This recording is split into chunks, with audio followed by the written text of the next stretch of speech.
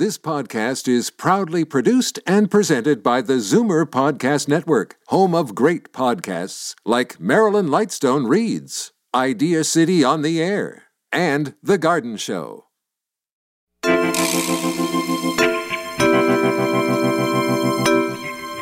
overall structure of how we sleep as we age doesn't really change. Even as individuals, it doesn't change as well. But it's the amount that we need in our total sleep cycle, or the amount that we need in each stage of our sleep cycle, which changes. Welcome to The Tonic. I'm your host, Jamie Bussin, and we're here to talk about your health and wellness. Today, we'll learn about the connection between sleep and aging. We'll discuss planning a harvest theme for your vegetable garden. We'll find out how to minimize the side effects of COVID-19 vaccine jabs. And lastly, we'll talk about adopting eco-conscious habits in the home. But first, a little bit of business. Does the fear of losing control keep you awake at night? Enjoy better sleep on something you can control. The Supreme Adjustable Bed by Ultramatic. Customize your back, leg, neck, and lumbar positions with push-button control for relief of back pain, arthritis, and sleep apnea. The Supreme. Take back control of your life. Try Ultramatic's Supreme Adjustable Bed for 100 nights, risk-free. Learn more at ultramatic.ca. Elevate your sleep. Adarsh Shah nurtured the rise of Ultramatic, the iconic Canadian brand of adjustable beds and maker of delightful wellness products. He received his bachelor's degree in engineering at Cornell University, graduating magna cum laude in 1999. After graduation, Adarsh joined the Monitor Group, a Cambridge-based strategy consulting company. He worked for them in Toronto, New York, and Mumbai on various corporate strategy, market entry, and merger and acquisition projects. He's a proud Torontonian, having lived here for over 30 years, albeit with a few adventurous years in New York in between. He's the father of 2 mischievous girls and a caregiver to his happy, healthy, and wine-living parents. Welcome back to the show, Adarsh. How are you? I'm great, enjoying this spring weather. Well, I am too, except people may have noticed it in my voice. My allergies are acting up, which is an entirely different issue and an entirely different show. But otherwise, I'm good. And I find lately, whether I'm good or bad usually is tied to whether or not I've had a good night's sleep, right? Absolutely. Do you remember when we could sleep through the night, sometimes clocking in 10 or more hours of sleep, right? Yeah. I have teenagers that maybe roll out of bed at noon, and it's like my day is half over by noon, right? Because I just turned 55, which means I'm waking up super early. And sleep means different things at different stages of your life, right? Exactly. And you mentioned your teenagers. Well, a lot of people call those the golden age for sleep. Yeah. Because somehow they can just keep on sleeping and sleeping. Yeah. But you're right. The reality is, over a typical lifespan, the amount of time we spend each day sleeping, it does reduce. Newborns spend 16 to 20 hours per day sleeping. Well, that would be the golden age then, wouldn't it? Right? I think you may have your stats wrong. Maybe it's the babies that have it right. Anyway, sorry, go on. Then that's actually sometimes the golden age for parents, too, because then parents don't have to worry about their kids as much. True. But I think new parents know that the reality is not like that. Even with newborns, their sleep is erratic, especially in the first few months. And this is because their circadian rhythm, or, effectively their internal clock, hasn't been established yet. And even the hormones that control sleep, like melatonin and cortisol, their bodies are not producing them yet. Right. So, then as we go into the next stage of infants, they sleep about 12 hours a day. Adolescents sleep about 9 to 10 hours a day. And it's during this time that sleep becomes more consolidated in a single block. Mm-hmm. Those naps are dropped, and we tend to sleep more in single blocks. Right. It's during these early years also that sleep patterns are generally determined by biology, less by sort of lifestyle, but more by biology. Okay. And it's only as we move into our teenage years and adulthood that our lifestyle really begins to influence our sleep. Yeah, that makes sense. Are you going out late at night?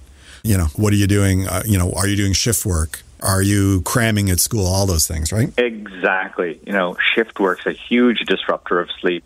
Travel, then just the stresses of work and parenthood can affect sleep. But how does that happen? That often happens through affecting our diet and our mental health, which then has implications on our sleep. Okay.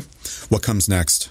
Well, it's important to realize that we've just been talking about the length of sleep. Right. But as I think we've spoken about before, it's not just length which determines good sleep or better quality sleep. There are some other factors as well. So what are some of those factors that you think are relevant to getting good sleep? Well, I like to use a mnemonic, which I call SLIM, which stands for, the S stands for starting, the L stands for length, the I for intensity, and the M for maintenance. Okay. Those 4 factors. So the starting factor, that measures how easily you can fall asleep when you first close your eyes. Okay. Or even after some sort of interruption at night. Yep. Length is, of course, the total measure or the total duration of sleep. Are you distinguishing between the deep sleep and REM or overall sleep when you're talking about length? Length is the overall sleep, but you're absolutely right. The next one, intensity, is now the efficiency or the amount of deep sleep that you're getting. And then the last factor is maintenance, which is our ability to remain sleeping and resist waking up in the middle of the night from either external factors like noise and light or internal factors, from our body that may be mental stress or body pain. Yeah, or having to go to the bathroom, for example, when you reach a certain age, right? That's right. That's right. So I think, that's why we may find people around us, functioning very well, even with less hours of sleep per night. And that might be because they're scoring high on those other 3 factors, on their starting factor or the intensity and the maintenance. I've always historically been one of those sleepers where I've been known to fall asleep on concrete. I can fall asleep anywhere, anytime, but I don't need a ton of sleep. I usually only get about 6 or 7 hours at most because I can't be in bed that long. I must be one of those hyper-efficient sleepers. That's good. You must be getting a lot done every day. That's great. No, you'd think so. When I get done at night, sleeping is one issue. How I waste my day is completely different. That's for another show, Adarsh. Maybe we can consult with you on that. I'm just saying I can get a full rest from 6 or 7 hours typically. That's right. I'm similar in that way. And, it's interesting because the overall structure of how we sleep as we age, it doesn't really change. No? And even as individuals, it doesn't change as well. But it's the amount that we need in our total sleep cycle or the amount that we need in each stage of our sleep cycle which changes. So as we age and our lifestyles change, and how does that impact the quality of sleep? Like what happens physiologically? Right. So we all have this internal sleep clock, right? Some people call it the circadian pacemaker or the circadian rhythm. And that determines when we feel sleepy and when we wake up. So we've all got that, and we'll always have that as we go through our lives. In addition, we all have and we'll go through 4 main stages of sleep during a sleep cycle. Okay. We'll go through that, REM sleep, which is REM stands for rapid eye movement. Yes. And that's often associated with dreaming. And then we'll go through 3 stages of non-REM sleep. That's when our eyes are not in that rapid eye movement stage, and that's when our brains go into a lower level of activity, and we slowly move from a light sleep to a deeper and deeper sleep. So we have a sleep cycle, and we have those 4 main stages of sleep, but what changes is the amount of time we need in each stage. So how does that change as we age? So children spend about 50 minutes in each sleep cycle, in each of those, in the total of those 4 stages, while adults typically spend 90 minutes in a sleep cycle. So during the night, a child will go through many more sleep cycles than we will go through as adults. And you can imagine if each sleep cycle is 90 minutes and we go through 4 of those, you're probably going through 4 of those, because then 4 times 90 minutes is approximately 6 hours. Right. So, why this changes is because we need different types of development in our brain during different stages of life. Yes. And REM sleep is thought to assist quite strongly in brain development. So unsurprisingly, newborns and infants typically spend twice as much time in REM sleep than adults do. Right. And then our slow wave sleep, or the kind of deep sleep, restorative sleep, slowly reduces as we age. Right, which is why it takes us longer, our bodies longer to recuperate from things, because we're not getting as much rest from our sleep and recovery from our sleep, right? That's right. The other factor, biologically, which affects our sleep can be hormones. Mm-hmm. And, we talked about it with newborns, that they start developing melatonin and cortisol in those first couple of months.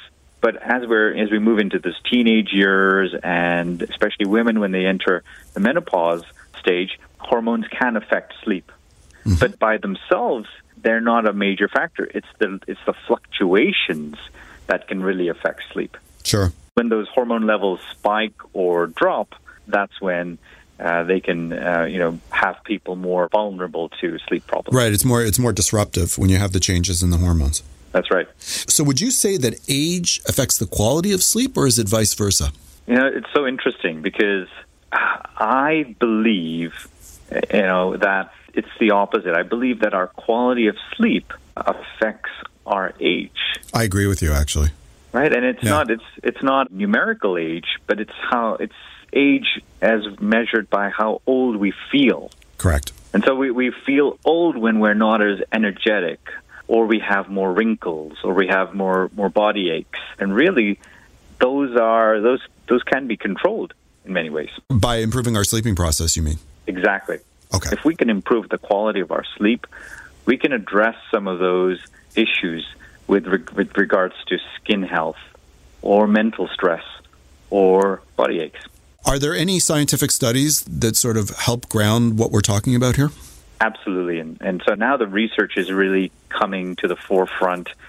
People are realizing that sleep does affect different health issues. And the latest research comes from the University College London. It was a 40-year study, and they examined about 8,000 people in Britain.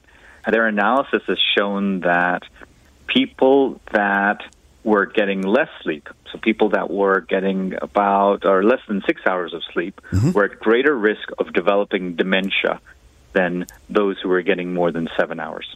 And that's cumulative sleep, right? Not necessarily at night, but like sleep over the day, correct? That is in a single block, the 6 hours in a single okay. block. Okay. Yeah, so if that was made up of a couple of naps here and there, then that would not count. Got it. Okay. So, we have to, I think, if we believe that sleep can affect how old we feel, then we probably want to know kind of what tips there are to feel younger. Yeah, I was wondering if there's any happy news for us, Adarsh. What do you have for us? I believe so. Absolutely. So, sleeping on a more regular basis with fewer interruptions, having a more stable temperature, room temperature. There are a number of different ways we can control our sleep and improve our sleep quality. One of the ways that we can look at is your environment. Yep. Just your bedroom. Is it too hot? Is it too cold? Use a thermostat to keep the room temperature as constant as possible, and ensure that you're using a mattress that keeps the sleep surface as neutral as possible. Mm-hmm. The same thing with light. You could get blackout blinds that keeps light out and keeps it dark throughout your sleep cycle. Yep. The other factor you could improve are your pre-bedtime habits. Yeah, that's a big one. Right? Avoid caffeine or avoid alcohol too close to bedtime. Don't use a device or don't watch TV right before going to bed. And try to eat at least 3 hours before going to bed. I was going to say, I know it's an old wives' tale, but whenever I have the late night nashes, I have some bizarre dreams and unsettled sleep. So I'm a big believer in that one. That's interesting. Sometimes you want to have those bizarre dreams. Yeah. Yeah. Well, I don't know. Some of my dreams I don't think you'd want to have, but yes, I hear you. But absolutely. Mental health is a big factor, right? And of course. We need to escape the daily grind. What are we doing that pre-bedtime period to improve our mental health? A lot of people swear by meditation. Yep. Either before they go to bed or when they wake up. I think even making sure that your bedroom is sort of like a sanctuary is relevant, right? Like if you have too many intrusions, if your bedroom starts becoming your office or your TV room or the communication center of your house, it actually makes it harder to sleep. Yes, absolutely. Trying to remove distractions from your bedroom is critically important, as you want to try to bring yourself into a calm stage just before you go to bed. We have time for one last quick tip. Do you have one? Exercise is a great way to get your body ready for a good night's rest. Physical movement gets the blood flow going, gets the oxygen levels higher in your body, and gets your heart healthier, such that when you get to bed, your heart feels comfortable moving into a slower level of heart rate to allow you to sleep longer. Fantastic. Well, thank you so much for coming on the show today. Will you come back again next month? Absolutely. Thank you very much for having me. Fantastic. That was Adarsh Shah. We have to take a short break, but when we return, we'll discuss picking a harvest theme for your veggie garden on The Tonic. Does the fear of losing control keep you awake at night? Enjoy better sleep on something you can control. The Supreme Adjustable Bed by Ultramatic. Customize your back, leg, neck, and lumbar positions with push-button control for relief of back pain, arthritis, and sleep apnea. The Supreme. Take back control of your life. Try Ultramatic's Supreme Adjustable Bed for 100 nights, risk-free. Learn more at ultramatic.ca. Elevate your sleep. You're a genuine health enthusiast listening to this show today. And Activation Products is your dream come true when it comes to living in a perfectly healthy body.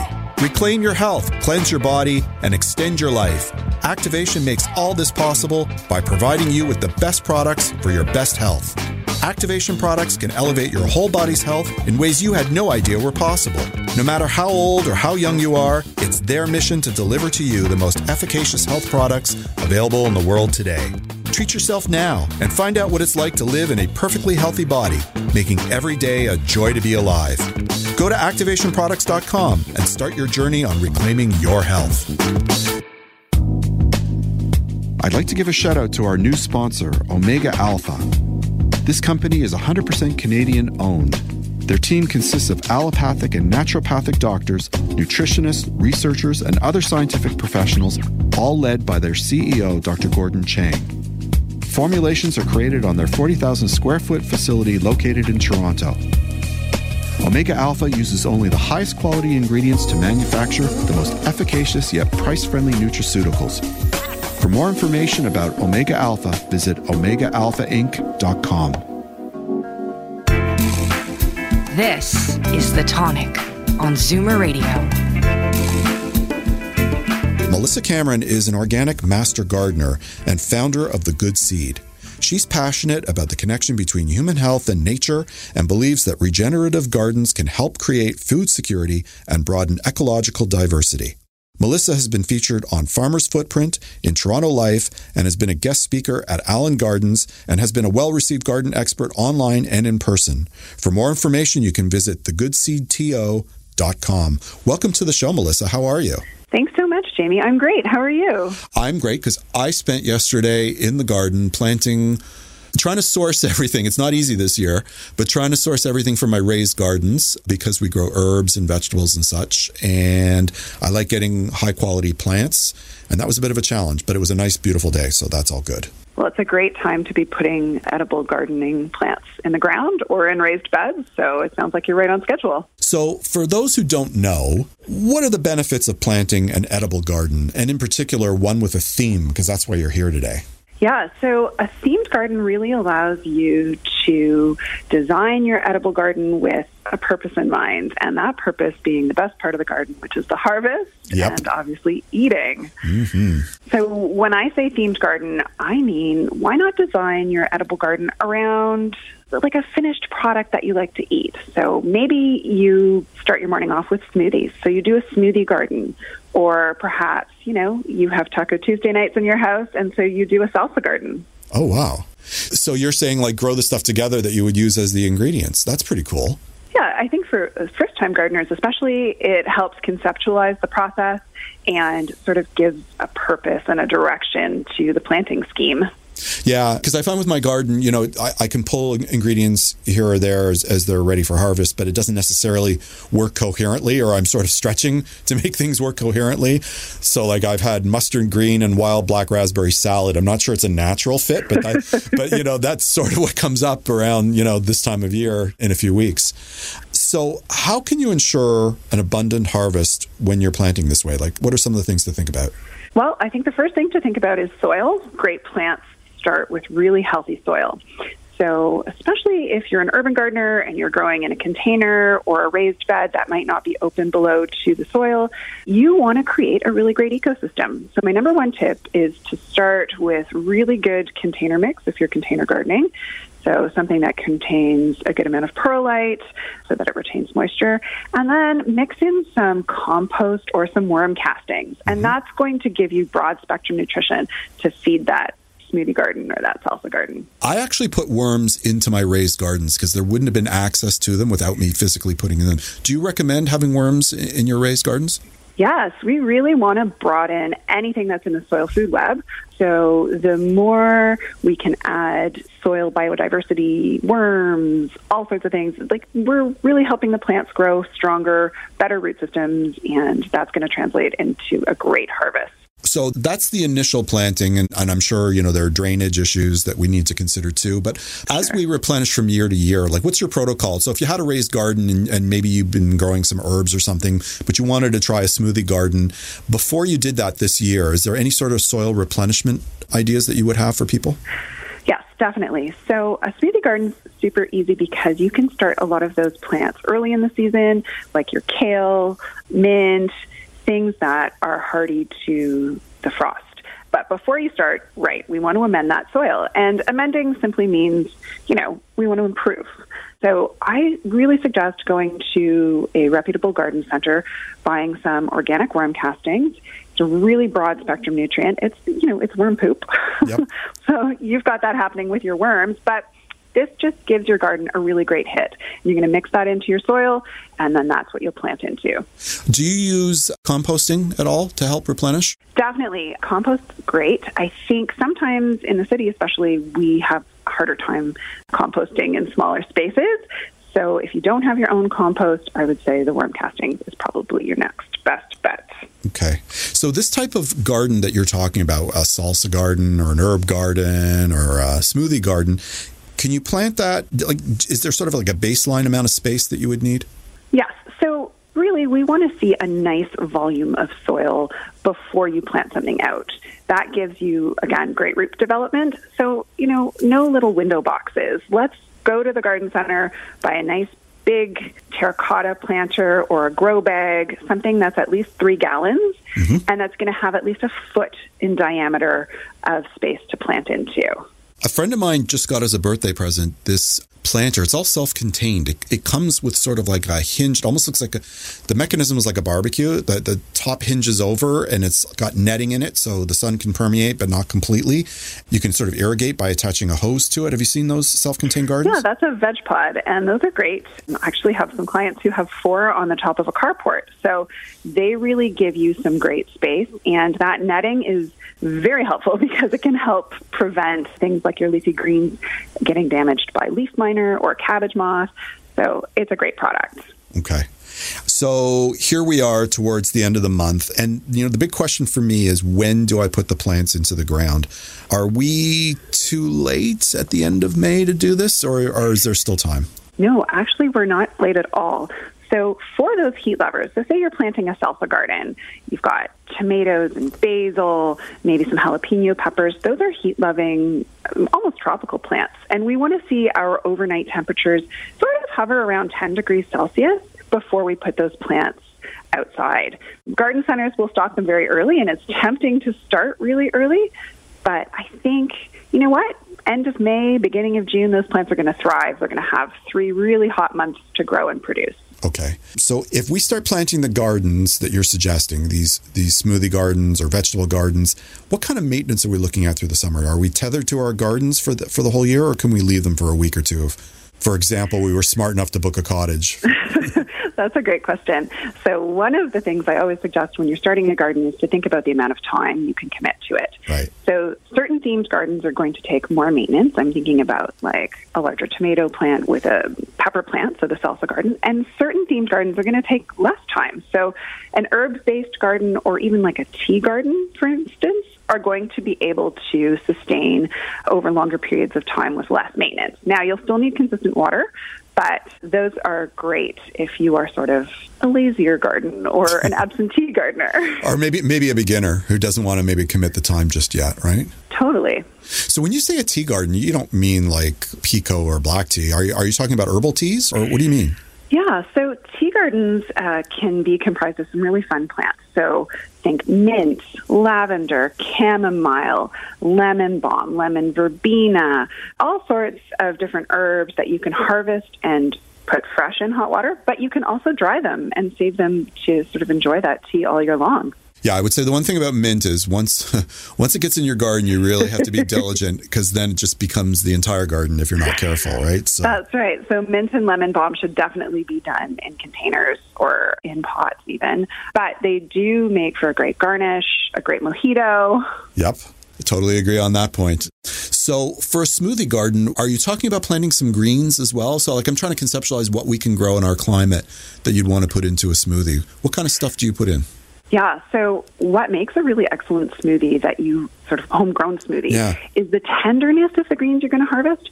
So you are growing the food, you're harvesting it at peak ripeness, and that means you get to control the size at which you're harvesting your greens. So think of baby spinach, baby kale. The consistency and the tenderness of those leaves are going to make for a really naturally sweet smoothie. Okay.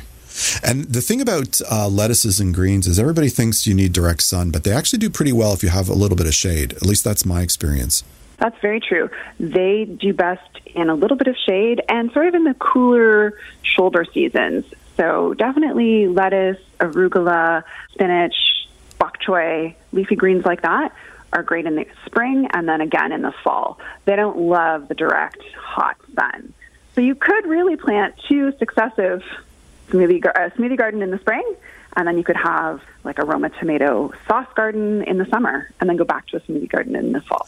I didn't even think of that. So you're saying so what do you do? Do you pull the plants out, or do you just are you clearing your entire garden, or are you planting in between your smoothie lettuces and greens? How does that work?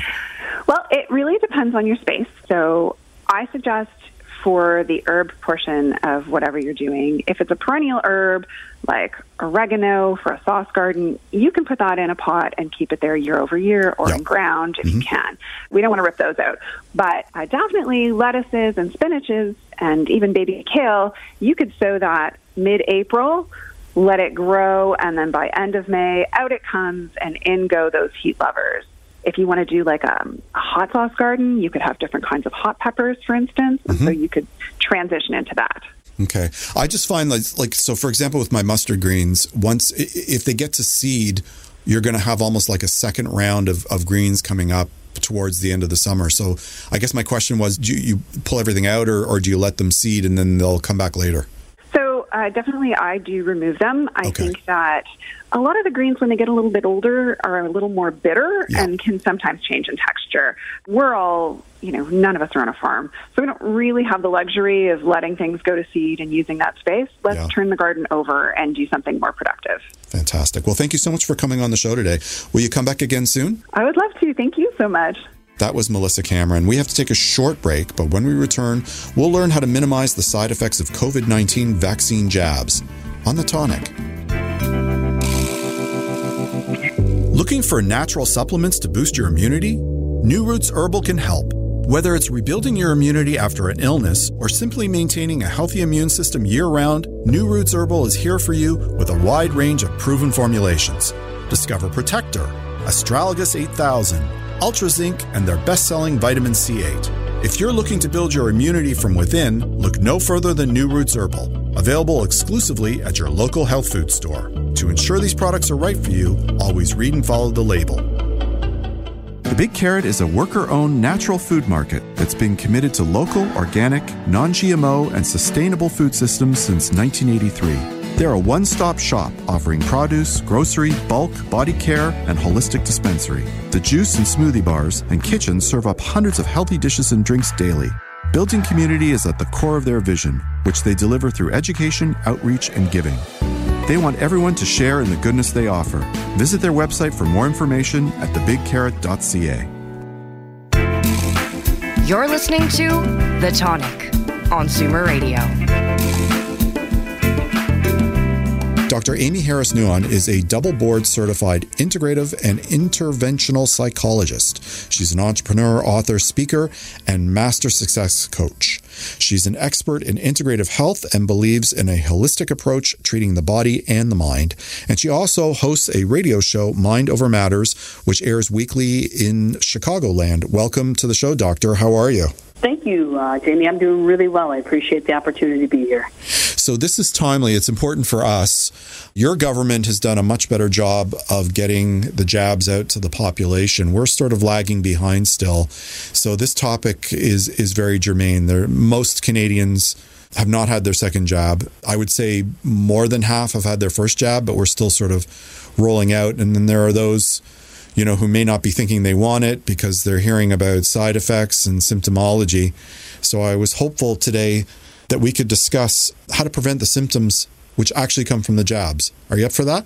I'm totally up for that. Let's do it. So what are the types of extreme reactions that people are reporting in terms of jab symptoms? Yeah, so if we're talking about extreme reactions, we can think of anaphylactic reaction and allergic reaction. Certainly, I think we're all familiar with the blood clot reactions from the Johnson & Johnson, but those are they're extreme and they're very rare. In fact, I think of the millions of people receiving the J&J vaccination, only 13 cases, have presented themselves. So they're absolutely rare. More common side effects are like flu-like symptoms, numbing, tingling, redness, soreness, little aches, some pains, maybe some fevers and chills. But the extreme reactions are they're really rare. In terms of psychological, emotional reactions, we're seeing more of that. People are just really anxious about getting the shot as well as whether or not they're going to have any side effects. Okay. So to what extent are these reactions happening? And maybe, some of those symptomologies are actually to be expected, aren't they? Oh, for sure. Yeah. The mild side effects, the headache, the fatigue, the achiness, fever, nausea, those are pretty common. You can mitigate against those, by taking just some really, really easy steps, drinking 10 to 20 more ounces of water the day before, the day of, and the day after, for example. High doses of vitamin C, vitamin D, zinc, making sure you get a good night's sleep, for example. If you've got pain in the arm, you can alleviate that with, pain relievers such as Tylenol. There are a lot of things you can do mentally and emotionally, though, to, prevent the COVID side effects. Field of psychoneuroimmunology, that's that study that looks at the mind-body interaction. There are some excellent interventions for, warding off side effects. I've got several clients here at our practice done that, mindfulness meditation, prayer. We've all heard of, the countless cases of prayer creating spontaneous healing, breathing techniques. It's interesting to note, even a wide smile during the jab will blunt the pain by up to 50%. Tai Chi, exercise, social support, distraction, all of those things, you can literally ward off most of the side effects by having, a focus of mindfulness and other, techniques like that. But for the extreme reactions, again, if somebody's going to have an extreme reaction, it's usually going to happen within 15 minutes of getting the shot. Again, those are really, really rare, and that's why they have you stay after for at least 15 to 30 minutes. And those really are occurring in people with immunocompromised health conditions, and people that have a previous history of anaphylactic shock. Okay. You touched upon a lot of possibilities. So if you're seeing people in practice and you're hearing that they're going to get the jab, what sort of things, practically speaking, can they do to help prevent potential symptomology? So, maybe you can walk us through a few of them. Yeah, so from a practical perspective, avoid alcohol before and after, so that's the day before, the day of, and after. Definitely overdo the water prior as well as after 10 to 20 more ounces. You can take things like curcumin, as I said, vitamin D, or vitamin C, B, and zinc, Tylenol. Be well rested the night before, the night of. If you've got soreness, put an ice pack on your arm. Definitely avoid strenuous activities. If you're prone to, breakouts like hives or itching, you can take a mild antihistamine like a Benadryl.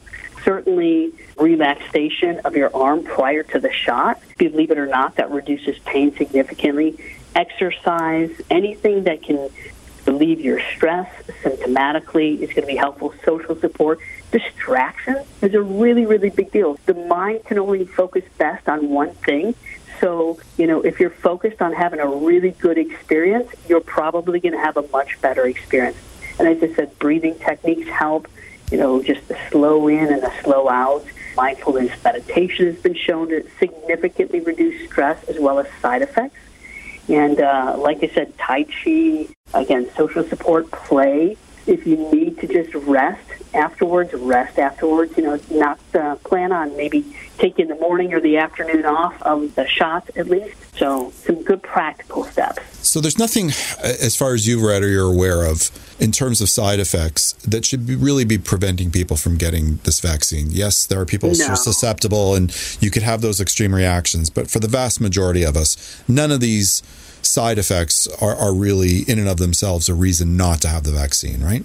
Yeah, I would absolutely agree. They're reasonable. They're the same side effects you might experience from getting a flu shot, and they're transient, 1, 2, maybe 3 days. But again, unless you're someone with an immune compromised situation or a history of anaphylactic reactions, if you have side effects, they're going to be mild and they're going to go away. I would say, if getting the vaccination helps you have more peace of mind, if it helps you to feel safer, by all means. What should we do if we happen to suffer any of these side effects? And we're not talking about the extreme ones now, but do you have any advice on how to deal with the sore arm or the fatigue or the tiredness? Sure. Yeah, for sure. So the fatigue, just honestly take it easy. Just let your body get some rest.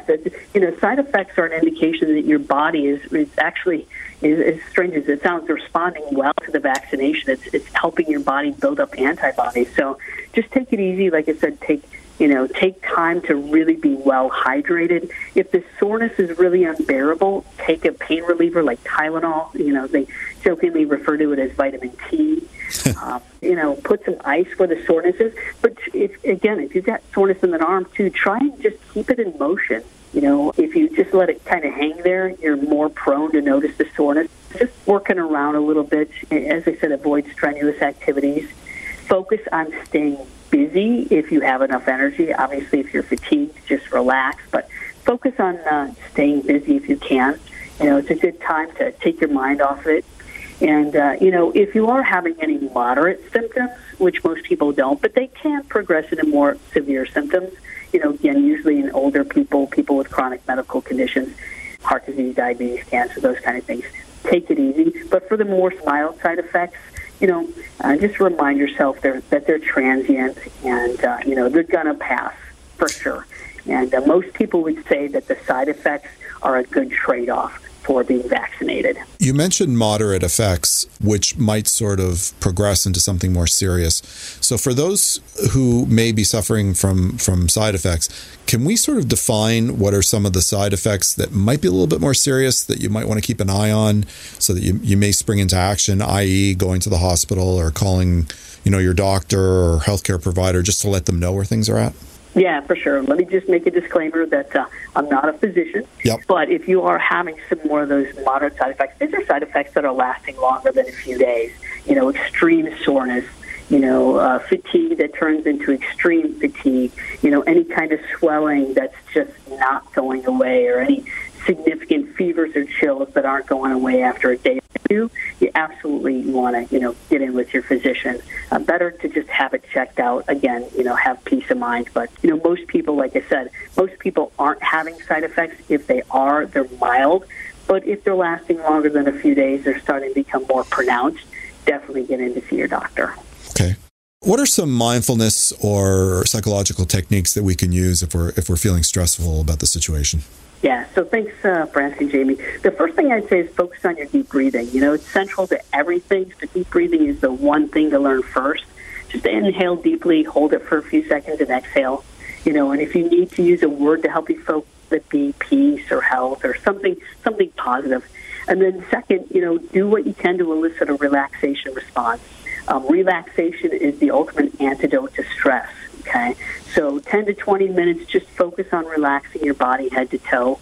Certainly, I'm a big fan of meditation with guided imagery. If people are worried about not being able to meditate, maybe use a guided meditation with some imagery of health and healing or relaxation. Mindfulness, of course, focusing on being in the present, whether you're reading poetry, walking in nature, cooking, gardening. Yoga and Tai Chi are fantastic. The mind-body exercises incorporate breath control, meditation, movement, stretch, and then, of course, positive thinking, right? That is the biggest thing, is positive thinking. It's often said, whether you think you can or think you can't, either way you're right. And if you're focused on how you're going to feel after your vaccination, if you're focused on, feeling like you're going to be stronger and healthier, then absolutely you really are. That sounds like great advice. Thank you so much for coming on the show today. Hey, it's my great pleasure, Jamie. Thank you so much, and thank you, listeners, as well. That was Dr. Amy Harris-Nuon. We have to take a short break, but when we return, we'll discuss how to adopt eco-conscious habits in the home on The Tonic. The Tonic is brought to you by Purely Natural. Their Liquid Greens Chlorophyll is the only line of soluble, grit-free, and great-tasting greens on the market. Liquid greens can easily be mixed with your favorite drink to provide a sustained natural boost of energy to help you get through your day. There's unflavored, which is great with orange juice. The mint flavor is cool and refreshing. Dark chocolate has all the health benefits of a salad, but with a great chocolate taste. And for that extra detox boost, try activated charcoal and mint. Enjoy the energy, enjoy the detox, enjoy the great taste. Purely Natural Liquid Greens. Hi, I'm Jamie Buss, and I'm not only the host of the Tonic Talk Show and podcast, I'm also the publisher of Tonic Magazine. Tonic's a health and wellness publication distributed with the Globe and Mail to each and every home subscriber in Toronto west of Victoria Park. And it can be found free on racks at over 100 locations across the GTA. You can learn more about Tonic Magazine at tonictoronto.com. Hey, if you like the Tonic Talk Show, check out the new look of Tonic Magazine. NutriPure is a Canadian company which formulates and manufactures natural health supplements over and above industry standards. Since 1989, it's set itself apart by providing a line of products that not only reduce symptoms, but target the causes of specific health conditions. In addition to its offering of superior products, NutriPure has always been there for its clientele with around-the-clock customer service led by health professionals. Talk to their experts on social media about their stress and anxiety product, Relax LT, containing magnesium, L-theanine, skullcap, linden, and chamomile. NutriPure. Your health is their commitment. This is The Tonic on Zoomer Radio. Candice Best has over 20 years of public relations and marketing communications experience, including with Canada's Tier 1 companies in the financial and telecom sectors, before starting her own agency, Best PR. Candice has led PR for a range of lifestyle brands in beauty, fashion, food and beverage, health and wellness, and travel. And today, Best PR focuses exclusively on serving purpose-driven, planet-conscious companies with a mission of elevating impact towards a more sustainable future. She's a champion for BIPOC communities and is committed to social impact initiatives aligned with sustainable development goals, aiming to create a better and fairer world by 2030. Welcome to the show, Candice. How are you? I'm well, Jamie. Thank you for having me. It's great to be here. So a lot of people kind of want to do the right thing, we'll call it the right thing, and they want to make changes for whatever reason. They've already made their decision that they want to be more green, more eco-conscious. What I'd like to do today, with your blessings, is to talk about the types of things that we can do. Does that make sense? It does. So let's start. Climate change seems like a huge issue, and for people to do what they can, I guess it's the little incremental things that we can do in the home. Would you agree with that? 100%. I think often we think, because it is such a grand issue, that tackling it at the individual level can seem overwhelming, and that that what I'm doing at home, what kind of impact is that going to make? But indeed, it does make a big impact. Little things add up over time. And certainly what we're doing at home personally often influences those within our families, within our communities, our neighbors. forth. So there are a number of things we can do at home. I think one of the very first things we can do is sort of take stock of our consumption habits overall. Mm-hmm. Sometimes just sort of stopping and sort of assessing what we're buying, what we're using, what we're throwing away. That really gives us a sense to sort of stop and look at it of like, oh, gosh, and sometimes there are really easy things we can find to pull back on or to switch out. So let's talk about some of those. So once you've assessed your consumption, what are some of the areas that you typically see people making those changes in? Like, what comes next? Well, I think for a lot of people, single-use plastics have been high on the radar for quite some time. We hear a lot about that. I come from an era where, growing up, plastic water bottles weren't even a thing. And then all of a sudden we got into, buying water. Right. So something like as simple as that, as shifting that habit can have a huge impact. We can look at it across the board if we think of just our what's in our grocery basket. And we can start taking things out and choosing things with either better packaging, and certainly a lot of companies are moving in that direction based on consumer demand and also those companies doing the right thing. And in some cases, no packaging. Do we really need to buy cucumbers wrapped in plastic? Probably not. And I would suggest, no, those vegetables are grown, if you will, with a natural protection. And so having that extra plastic is just not necessary. Okay. One of the big ones, I think, are sort of home cleaning supplies where, maybe you've bought at the supermarket, but then there are options rather than just replacing, the spritzer. There are different ways to do that, right? Yes, certainly cleaning products are a great place to start or to expand sort of your, reducing consumption habits. There are a lot of refill options now, which is really exciting. We're seeing certainly in some of the larger cities in Canada, more and more of these sort of package-free shops, refill option shops opening up and offering consumers an option to go and actually refill. We also have just better packaging options. So you buy the product first and then you buy something with much less packaging to refill that. I go to things too, like laundry. A couple of years ago, I replaced my laundry detergent with what are little strips. I have a subscription that comes every 3 months, so it's so no-brainer. You don't even have to think about it. It sort of shows up just when you think it's gonna, about to run out. Right. And they're just little strips they tear off, and it's like it always amazes me when this arrives in the mail, Jamie, because it's just an envelope. I'm like, wow, like all the whether it's boxes of detergent or more commonly now sort of plastic bottles. That's a huge difference. They often say if we were to sort of have to pile our recycling and or garbage in our own backyards, we would be, frightened at what we would see by the end of a year. So just think about those laundry detergent bottles alone. Right. I think that's a huge, huge difference. When you were mentioning about sort of taking stock of consumption, the first thing that came to mind is like the food that you throw away. Are you the same way? Oh my gosh. I just, I think we've gotten a lot into, certainly in the Western world, into sort of this bulk buying mindset. It's the buy one, get one free. It's larger packaging. Right. Often we just buy things we just don't need. And, the UN actually came out with a new report earlier this year on food waste being greater than was previously estimated. We're close to over 1 billion tons globally. In Canada, we waste approximately 79 kilograms of food in the average home, and that's higher than even the average American. On par, pretty close to what's happening in the UK.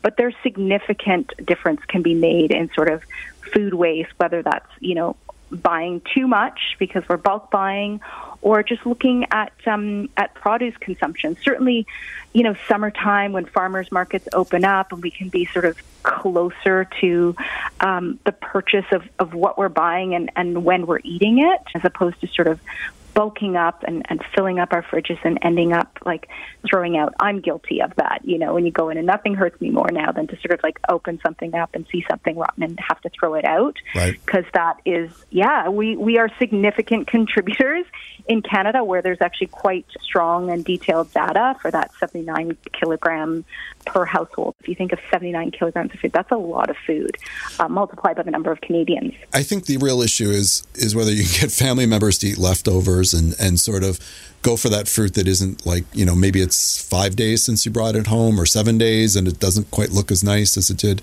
Like you have to sort of condition family members to go for that food first before the new food that you're bringing in, because then that's when it gets wasted, right? Like if in comparison to something that's brand spanking new, you're probably going to pick the brand spanking new because it just looks more appetizing maybe, Totally. The leftovers are key. Things, you're right, we've sort of come to sort of like a perfect looking apple or, vegetable. And in fact, sometimes it's just, peel the carrot and all of a sudden below what's sort of outside doesn't look absolutely perfect is a gorgeous and tasty carrot that did not need to be thrown away. Right. Or if your vegetables are looking ragged, maybe it's time to make soup out of them rather than salad, right? And then you can hide a lot of the blemishes, in the soup. Yeah. I love following. There's a guy, Max Lamanna. He's got @Lex Lamanna on Instagram. He's young and he just comes up with all these amazing food waste and ways to use things that you might think you're throwing away, like the tops of carrots, for example. Right. It's amazing what can be done with those and just sort of exploring this. I find it really exciting to kind of get into new ways to use food that we just sometimes don't think about. And you're right, it's just creating new habits. How does growing your own food fit into all this? You know what? Over the last, year and a bit that we've been in the pandemic, we've really seen sort of what highlighted sort of what food supply issues, what that supply to. And we're also home more. So I think many more people are sort of deciding to literally dig in and grow their own food. And I think that's really exciting. I think it's sort of, certainly when they're kids at home, it teaches them where their food comes from, how it's made. And that's a real kind of disconnect for everybody. And certainly in the Western world, the sort of understanding where food comes from, what goes into growing it. Sometimes if you've taken that time to grow it, you not only appreciate it more, but maybe you sort of don't throw it out as soon as you might have because you're like, all the work that went into this. So I think that we are seeing an uptick in interest in gardening, which is great. I've seen a lot of community gardens pop up here in Toronto, even just people in their backyards and sharing that food with neighbors. And I think that's so wonderful because it's a real community builder as well. Yeah. So if we can't do the food thing, or if we already are doing the food thing, there's simple little things that you could do that sort of add up. And it could be as simple as just unplugging your devices, right? Oh, my goodness. That is one for me that I never thought about. I was the person, guilty of, for example, leaving my laptop charging overnight. I didn't realize what a big impact that has. We just, unplug when electronics are not in use. That has a huge impact. And imagine over multiple households just in your own neighborhood, far less your city, far less, the country overall. We can make a big difference just by unplugging our electronics when not in use. We have time for one more question, and that is, I'm going to leave it open to you. I want you to tell the listeners one tip or takeaway that we haven't covered already that you really want them to know. Well, I think we've all, Jamie, known for a long time, reduce, reuse, recycle, right? The 3 R's. And certainly those are relevant, and obviously reduce being number one, then reduce, reuse, recycle. I think, 2 other R's I'd like to bring in for people to consider are refuse. Is this necessary? Do I need it? And reimagine. How can I take what I already have, for example, something in your wardrobe, get it tailored, take it to a seamstress, get it remade into something. That goes a long way, and again, into shifting habits, but also reinvigorating what we may already have. We might not always need to buy something new. That sounds like fantastic advice. I really appreciate you coming on the show today. Will you come back again soon? I would love to, Jamie. This is certainly, I'm passionate about this topic, and I'm passionate about the idea that people can make little changes and they make a big impact. Well, let's talk about some more little changes next month, yeah? Sounds great. Fantastic. That was Candice Best. Thanks to all my wonderful guests, Adarsh Shah, Melissa Cameron, Dr. Amy Harris-Nuon, and Candice Best. And thank you all for listening to The Tonic. You can listen or download this episode as a podcast with full show notes, contact information for our guests, and links at thetonic.ca. To find out more about the show, you can follow us at The Tonic Talk Show on Instagram or Facebook. For great articles written by amazing health and wellness writers, be sure to pick up your copy of Tonic Magazine. The May-June issue is available free on racks at over 100 locations across the GTA and delivered with the Globe and Mail to every home subscriber in Toronto west of Victoria Park. Or you can visit our website at tonictoronto.com. If you're interested in providing feedback or suggesting topics for the show, you can email me at jamie@tonictoronto.com. Next week on the show, we'll discuss the health and wellness issues that are important to you. Until then, this is Jamie Bussin, wishing you a healthy and happy week.